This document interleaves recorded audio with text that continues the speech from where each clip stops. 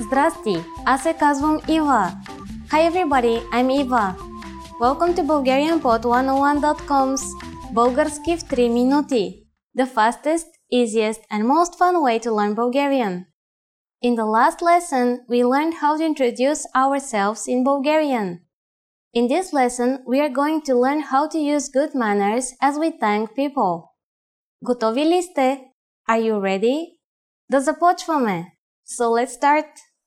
There are several ways to thank someone. Let's start with the easiest. It's just one word.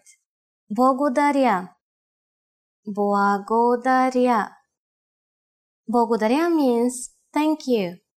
When saying thank you very much, you just need to add много. Много благодаря. Много благодаря. Много means a lot. So много благодаря is like saying thank you very much. During the last lesson, we mentioned both the informal and the formal way of speaking Bulgarian. Благодаря is the most common way to thank someone. If you want to be more casual, there is another word you should use, and you will be amazed which word that is. Merci. Merci.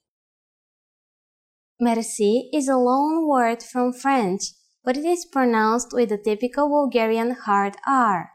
R. It is used mainly in informal situations. Merci.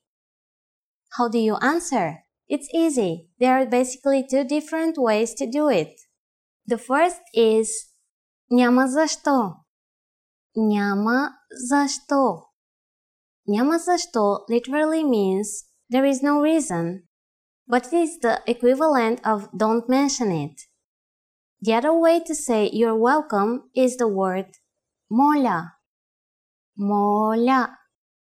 Literally, this word means I beg or please, but it has become a common way to respond to someone thanking you. So when someone says благодаря to you, we can simply reply with няма защо or моля. Now it's time for Eva's insights. If you're not sure about whether to use merci or благодаря, keeping it simple is always your safest bet. You don't have to worry about formal or informal situations. Благодаря can be used with just about anyone, anywhere, and at any time.